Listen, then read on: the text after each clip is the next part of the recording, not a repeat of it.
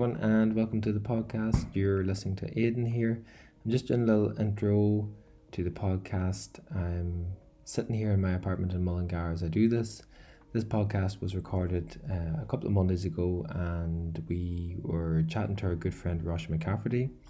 We've also added in some intro and outro music to help make the sound a little bit more professional, a little bit easier to listen to. The reason that we're doing an intro and an outro is me and Stephen record the podcasts on a Monday, and then we listen to them on maybe a day or two later, and if there's anything we felt that we missed or something maybe that was taken out of context or needed more context, that we would either do it in the outro or the intro. Anyway, without further ado, I'm going to let you listen to some of our funky music, and I hope you enjoy the podcast.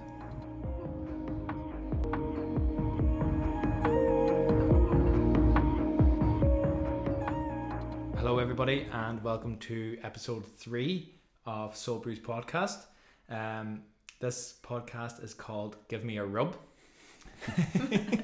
And today we're joined by our good friend Roisin Cafferty, who has an undergrad in health science and physiology and also an undergrad degree in physiotherapy. Yeah, and she loves giving rubs. That's what I heard. I don't know if it's factual. It's my favourite thing to do. So what we're going to do is, of course, talk about our coffee first. So I am currently drinking a Shack coffee. I am a big fan of the Shack, very biased. I did work there for a couple of years, and I am drinking their espresso blend, which is a Colombian, Costa Rican and Guatemalan mix bean, I think, and I do love it. Where can people find the Shack? The Shack is found at Marble Hill Beach, or you can go on shackcoffee.ie. Very good. We plug there now. So the three of us are quite similar in the sense that we have all sort of some sort of background in health and well-being. Would you agree? Yeah, I think so. Yeah. It's like, do you want am I me talking to myself here? Do you want me to list my credentials as well? No. Roisin, you may have 2 degrees, but I also have 2 degrees. You must have about 5 now at this stage, you don't? I'm counting them up, yeah. Forever at college. Roisin is definitely probably the most academic in her approach to health, I'd say, compared to me anyway. Like, I don't have a degree, but I have an extended diploma in sports science and personal training and fitness instructing. Oh yeah, I suppose Roisin, yours is very specialised. Yeah, in terms of physio. Yeah, I probably wouldn't agree with that. I'm not the most qualified, or I'm the most academic, because like Stephen here's doing a research master's. So yeah, that's true. Well, anyway, that's neither here nor there. No. But so what we want to talk about maybe is just trying an accumulation of health and well-being between the three of us. But we're going to focus on Roisin, and maybe you can explain to people what is physiotherapy and why do people need physiotherapy? Yeah, I suppose. Look, I started this journey a long time ago, and whenever I wanted to start, I thought, I'm going to be working with elite athletes. That's where I want to work. On the side of Old Trafford, running onto the pitch with. That's it. So I thought that's where my dream was, and I quickly, I suppose, understood that that's not what I was going to be doing. And a physio once told me what physio is maximising the body's physical potential through the medium of movement. So that's what I like doing. You're not going to get everybody 100% better, but you're going to use movement to try and help them. So I have a big passion in exercise and physical activity, and trying to promote that as much through my profession as possible. So I suppose that's where my interest lies. A lot of people think physio is hands-on treatment, which can be very difficult at times. Is that why you love giving rubs? Love giving rubs. And I think a lot of people don't realise that actually by being physically active and exercising, that helps your, I suppose, physical and mental health, not just your injuries. So if I'm Jimmy down the road and I've done my hamstringing, and I come to you and ask you for a rub, what's the first thing you do? I'm probably not going to give it to you. It's probably the first thing. I'll take my business elsewhere. Which is often people don't like hearing that, to Yeah. be fair. You know, like I've had several patients in the last couple of weeks, you know, come in and be like, I want real physio. and I ask them, you know, what is real physio to you? You know, I try and demyth things a little bit. So a lot of people think it's the manual therapy, it's the hands-on treatment, but actually evidence would suggest that it's the exercise-based stuff. So at first, I'll always listen to the patient, listen to what they have to say, you know, try and figure out what they understand is what they need, and then use, I suppose, my knowledge and my experience and a little bit of evidence-based reading around it to try and inform them, because I think actually 80% of treating people is the education. So educating them and making them understand, why does this hurt, what can help them, how they can help themselves. I'm massive into trying, you know, self-management of conditions and stuff like that, so you don't have to keep coming back to me. The first thing that's jumping to my mind there now is people probably don't want to do that. No. People just want you to put them up on a bed and give them a massage and out the door and have their hamstring fixed again. Yeah, and look, I was that person too. Being an athlete, you want to be, you know, better, or even being an average person, you want to be better. That's a very fine off you had there. Sorry. I'm not wait, can we just, she did just call herself an athlete there as well. Let's not just go over that. We forgot to mention at the start that Roisin does play for County Donegal. It's off topic. Off topic, but she is an athlete. But yeah, so like, how do you deal with people that then in that instance that like they don't want to hear that stuff, they just want like strapped up or something, or it has to be very frustrating. It is frustrating. It's frustrating for the patient or the client as well, you know, but it's the education is the background of it all, to be honest. It's making them understand and giving them realistic time frames. You know what, I think you'll be good to go in 3 weeks, 4 weeks, or if it's a kind of long-term thing, you know, it might be 12 weeks, it might be 6 months, but if you give them that realistic time frame at the start, helps a lot. And if you educate them as to why they're sore, but also hear what, like, some of the mad things that people come out with that they think are wrong with them is just crazy because they've gone to Dr. Google, you know, and it comes up with the worst case scenario. So actually trying to educate them on, or trying to make them understand it a little bit more. I use models, I use videos, I use loads of different things to try and make them understand it. Where do you think the myths, is it that physiotherapy has progressed? Was rubbing a thing back in the day that tends to be done, or is like I just want to rub, okay? Someone rub me. No, I just like, where do you think it stemmed from somewhere? Yes. Yeah, where does the myths come from? 100%. It used to be back in the day. It used to be all manual therapy. It used to be using electrotherapy, whereas then things aren't even present anymore. You know, because actually research has got much better and much stronger research has got as well over the years. So I think we now have the evidence, and I suppose time and money's gone into to try and figure out what's the best way to try and help people. And for me, I worked in weight management for about 10 or 12 months of my career. It's specialised kind of thing, and that's just promoting physical activity. And actually, if you can get the population 10% more active, that could be 5 minutes more active, then that'll help loads of different health consequences. So that's where my passion lies. But I think I suppose, come back to your question properly, sorry Stephen, I'm way off here. I think it's come from years, like it's way back, but I think what's helping move it in the right direction, or what's helping us try and move it, is evidence-based practice. So you're looking at the research that's been done all over the world that's trying to improve that a little bit, you know. But it is hard, because the first thing people do is they go to Google. I've got a sore elbow. Holy God, you could come up. You have worst case scenario, you know. Cut it off. Get rid of it. Yeah, that's it. Didn't really need that arm anyway. Waste of time. You know, I had a patient come in to me last week that said, my back pain is because the doctor didn't diagnose me soon enough. I've got arthritis in my back because the doctor didn't. You need to try and demyth all that kind of stuff, you know. So you're not only working with people physically, then you're also working with people's assumptions and beliefs about pain and about themselves and why they're sore. Yeah, and pain is like a really complex thing. It's so multifactorial that there's so many bits to it. It's not just a case of I hit my foot here and it's sore, you know. So it's not just nerve endings telling you that you're sore. It's no, and especially long-term pain. Can you get yourself to a point that you can tell yourself that you're sore and you're not actually sore? Can you create pain in your head? Yeah, as such physical pain. Yeah, 100%. Like, I remember whenever I didn't enjoy going to the gym, to be honest, what was the last thing I wanted to do, and if I had a gym session planned for the evening, guaranteed every single day my hamstring would be sore that I was going to the gym. Start getting tight, or because mentally I didn't want to do it in the first place. Okay. So it's trying to change that narrative with people.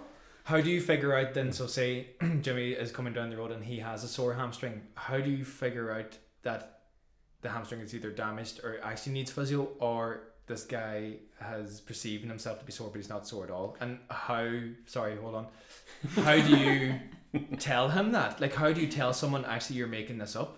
Yeah, it's not a case of making it up, because the likelihood is they've had a pain at some stage, but it's how they've dealt with the pain or how the pain's progressed, and that can happen if someone has a really stressful period in their life, and say you go over your ankle and it's sore at the time, you've obviously injured that ankle.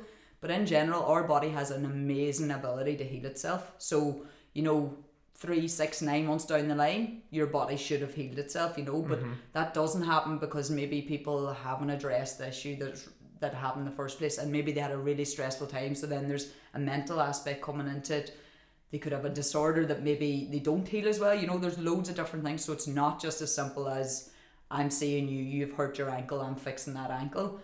Majority of the time there's a mental aspect to it, but how you figure that out is you're taking the history of them, you're figuring out what their beliefs are, and you're trying to address all of that at once. If there's someone listening to this now that has a pain or sore and they're not 100% sure, is there anything that they can do at home that would be like figuring out if they're actually sore or not?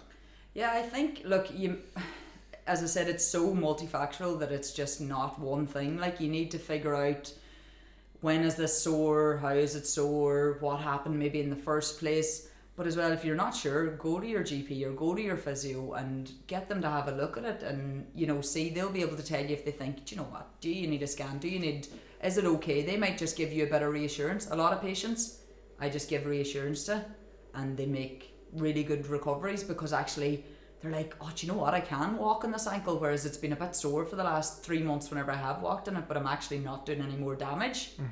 And suddenly you've changed the narrative in their head, because they don't think they're doing damage anymore, so that helps them.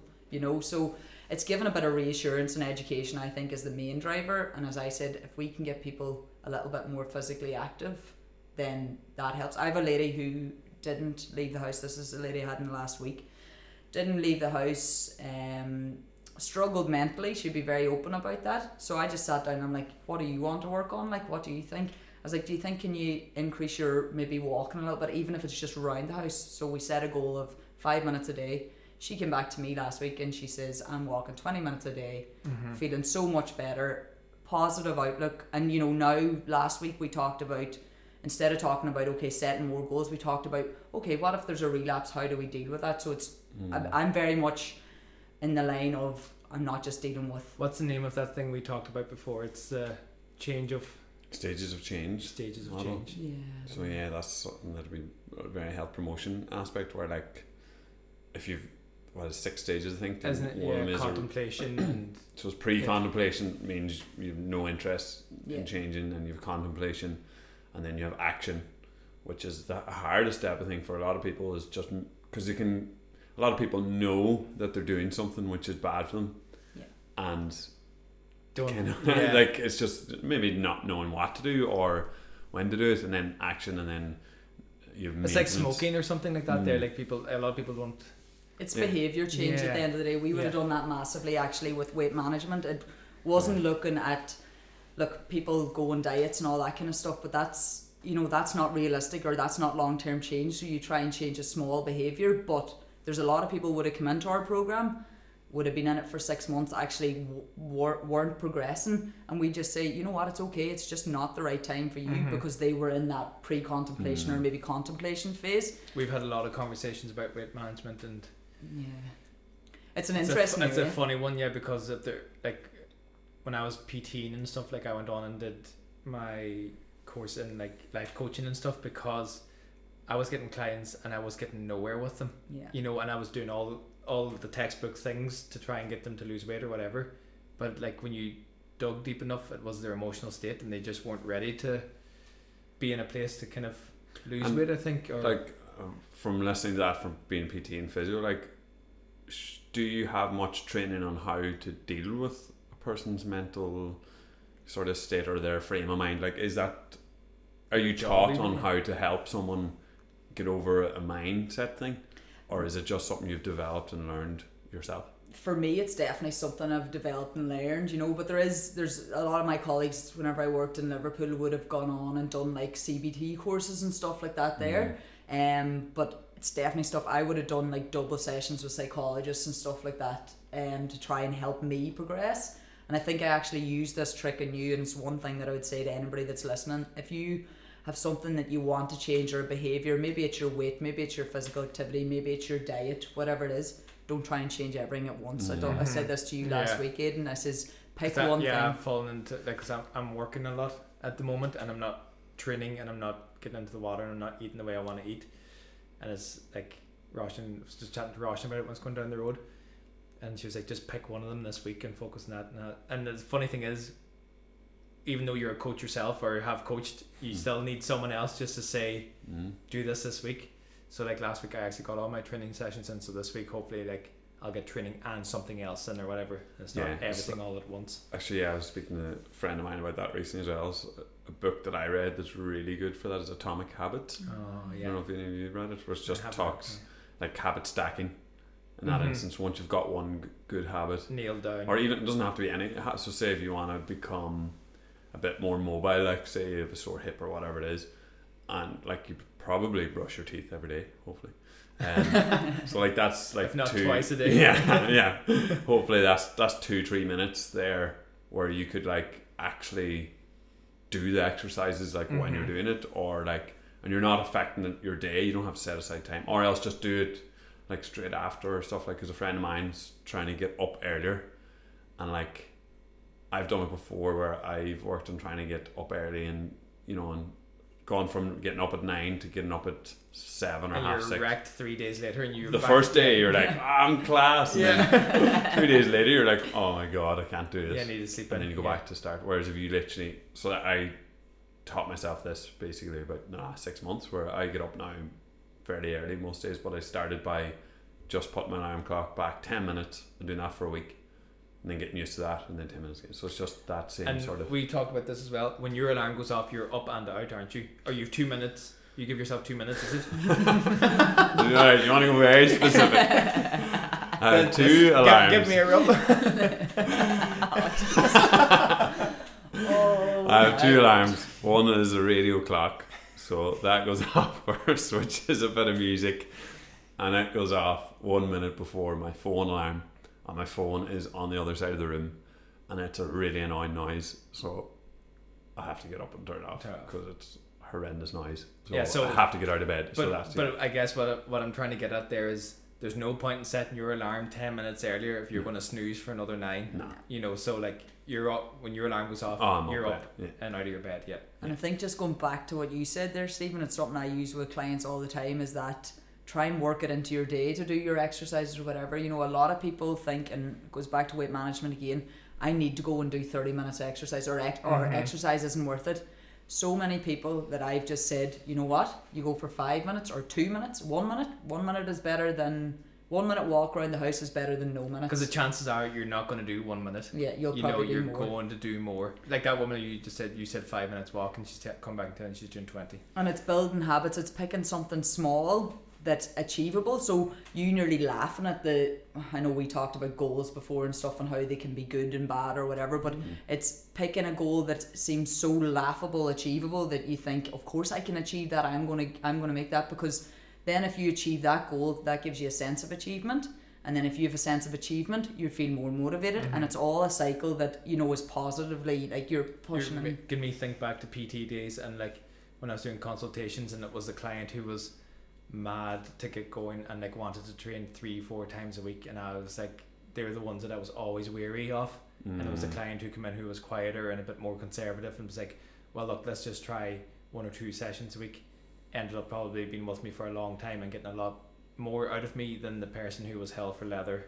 Again, it's going from like no exercise to like 4 60-minute bouts of exercise a week, and flooring yourself, and it's not sustainable. No, it's just a crash is going to occur. It's sustainable, as you said. It's like thinking long term. If you're making a change, can you look at yourself in 5 years time and think, I'm gonna continue to do that? You know, a lot of people say, well, I'm not going to eat chocolate anymore if they go out, or they're going on a diet. I'm not eating chocolate, I'm not eating crisps.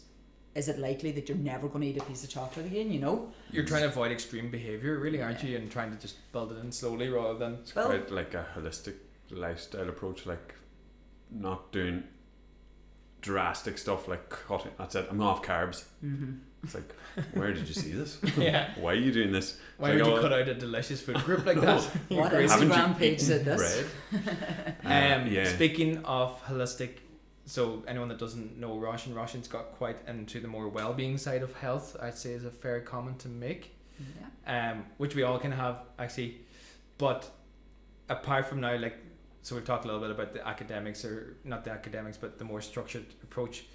What about the more holistic things that you do for yourself now that you think you'd like to pass on to people, or what works for you specifically? Yeah, I suppose from whenever I came back travelling, like being away travelling, I've definitely changed my mindset. Did you travel the world? Did you? I think that's the I went first time. snorkeling in Borneo. Sorry, tell us. What Did you hear that, Aidan? Okay, there's people listening to this. So Roisin has done extensive travelling, which he likes to remind us about in every conversation. Always. So we give her a dig. But no, go on, continue. So you did travel and you learned a lot. I learned a lot. I know it's pure cliched that I went travelling and I found myself or whatever, but I definitely came back with a different mindset whenever I was travelling. I think just appreciating the small things. So like, I haven't lived at home properly maybe in about 10 years, and this is my first year at home, and I'm absolutely loving it. But that's because I use the sea, to be honest, or I use the grounding approach. You know, I try and get into the water as often as possible. If I don't get into For anyone that doesn't know what grounding is, can you go a little bit deeper into that for you, or what it is? I can say it for me, I can't say it for everybody else, but for me it's just actually being able to connect with the earth a little bit, and it gives me, I suppose it's a little bit of time of mindfulness really, and breathing, where I'm just sitting there, I'm just concentrating on the feel of the grass between, or you know, at the bottom of my feet, or the sounds that are around me, or if I'm in the sea, it's the sand on my feet and the feel of the water, and coldness of the water. and practicing my breathing. You know, it's a big thing. That's why I love the water, because you get in and it's really cold, and the sooner you can regulate your breathing, the better, you know, the more you'll enjoy it. So at that stage, that's me concentrating. I suppose it's kind of either a meditation for me or a mindfulness for me, which I just find so powerful personally. So that's one of the things that I definitely do. Look, from football, I was always looking at performance. I wanted to perform. I used to beat myself up if I didn't perform. Now I take a different approach to it, where actually I just do as much things that are in my power and my control to make me as good as possible. And if I don't perform, but say I don't get playing then, or things don't go my way, well, actually, do you know what? In my head, I've my tick box exercise that I've done, my nutrition, my hydration, I've trained well, done everything. It just didn't work out that day, so I can leave things sit, whereas I used to stew a lot more on them. So I have a different mindset. And as well, it's maybe not the right thing to say, but you know, it's not the be all and end all. Nobody died if we lose a football match, or if things didn't go well in the football field for me, you know. So I have a lot better relationship maybe with exercise and football and stuff like that than I've ever had. But I've became a little bit selfish for me, I suppose, that I put myself first in a lot of situations, compared to I used to be coming home and trying to run and please everybody. Whereas I very much don't. I spend time with the people I really want to spend time with, that I suppose add or have similar kind of values to myself, and I do things that I enjoy doing instead of doing things to please other people. Stephen, same question back to you. I think I'll put you on the spot there now. You did, yeah. I was just well-being things that you do for yourself, or just one. So we talked about grounding with Roisin. It's interesting, Roisin, saying that a lot of the same stuff I do, and something that I've been reading up on lately is like the blue zones stuff. I think we might actually do an episode on that on a podcast, but about those that live longest and healthiest lives. That's right. And a lot of the stuff that Roisin is saying there are the stuff that people that live the longest and healthiest lives tend to do. So like connect with earth, and like that's something that I do as well. So I did a splash a day in May there. I'm sure everyone knows about it that follows me, because I post it every day. And Did you? I did, yeah. Jeez, I didn't know that. No, guys, there's people who will listen to this that don't know this. So, but I did a splash a day in May and raised money for charity and stuff. But that was something that I was actually doing anyway for a kind of few weeks before that with you guys. And there's a lot of things like I was saying about habit stacking. I think it's a holistic approach where being physically active, managing my diet. Haven't drank alcohol in a long time, which I'm feeling good for at the moment.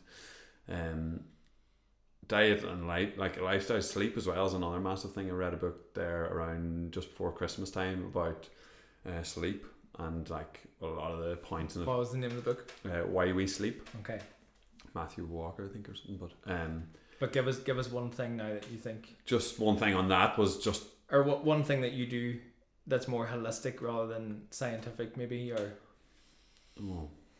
Well, there is science behind grounding as well, actually, but yeah. Well, to be honest, I only really do stuff there's science behind it, because you get a lot of fluff out there and trying to go through that. And luckily, because I'm studying and my topic is diet and lifestyle, I'm reading a lot about the science of it. So like the sleeping, getting the same sleep rhythm, going to bed at the same time, up at the same time, how much energy it gives you, and better for your memory and sort of working and stuff. And then diet, just all that stuff is just, I'm like constantly working on it. And I do feel if I go a week where stuff goes off a bit, it affects me. So I do a lot of like working on gratitude, bit of journaling, that's something. Meditation. Talk to me more about the journaling. So journaling is something I did. So it's funny, I did it when I was traveling, and I thought it was really good. But then I just stop every time I come home, and then I'll do it again when I'm traveling. And then I realised that it actually helps throughout any time, and it's not like a diary. It's just more like I write down a few things I'm grateful for over the past day, or just one little anecdote from the day before and what it means, and it's written down on paper. Yeah, I find that helps for me. Yeah. Do you do it at like the end of the day or the start of the day? Morning. Usually do it in the morning. And if someone hasn't journaled before and they're listening to this, how do they go about starting to journal? Or so a friend of mine bought me it's called like a man's journal. I know, so manly. But it's got like leading questions in it, so you can answer them. So there's loads of different kinds of ones, I'm sure, out there. Yeah. But you just really need pen and paper, and literally you can Google even leading questions and kind of just write the question down and then answer it. So some of it will be like, what's your feelings on this, or how do you feel about that, or blah blah.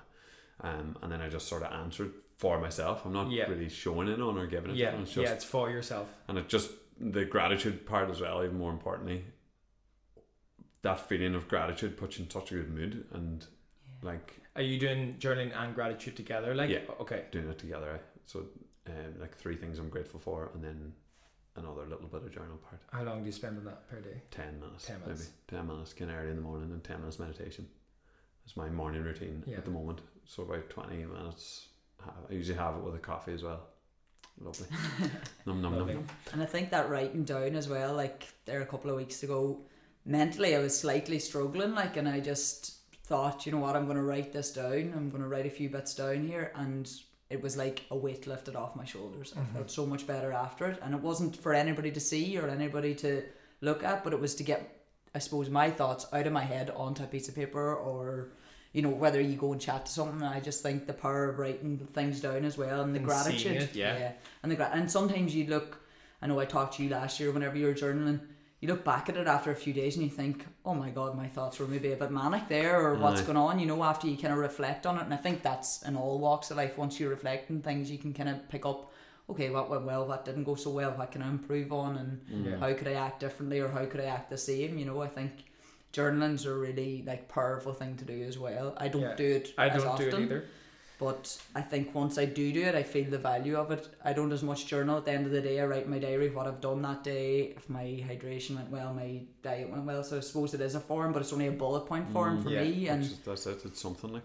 And as well in sport, I reflect on my thing. I write down 4 things that went well in a training and 4 things that I can improve on. And that's something that mentally, a friend actually of ours, Daniel McGonigal, gave me the heads up with that. I met him, I wasn't enjoying sport, and I met him and I was like, how can I get back to loving the game that I love, like, because I was pulling this through my week or whatever, and he was like, try this, and it's just changed. It's worked for you. Yeah, it's massively so changed. you could transfer that over to, if people are listening to this that don't play sport, it's like 4 things that went well during the day for them and 4 things that didn't, or Yeah. You know, Can't use for and what they anything. could work on. And I do something like that before I fall asleep. It's like 3 good things that happened and maybe one thing that I'd caught myself. That is journaling. You said you didn't do it, but you do. Well, yeah, I don't physically write it down. I do it in my head. Oh, yeah, as but I it's drift sort of off like- to sleep. Yeah.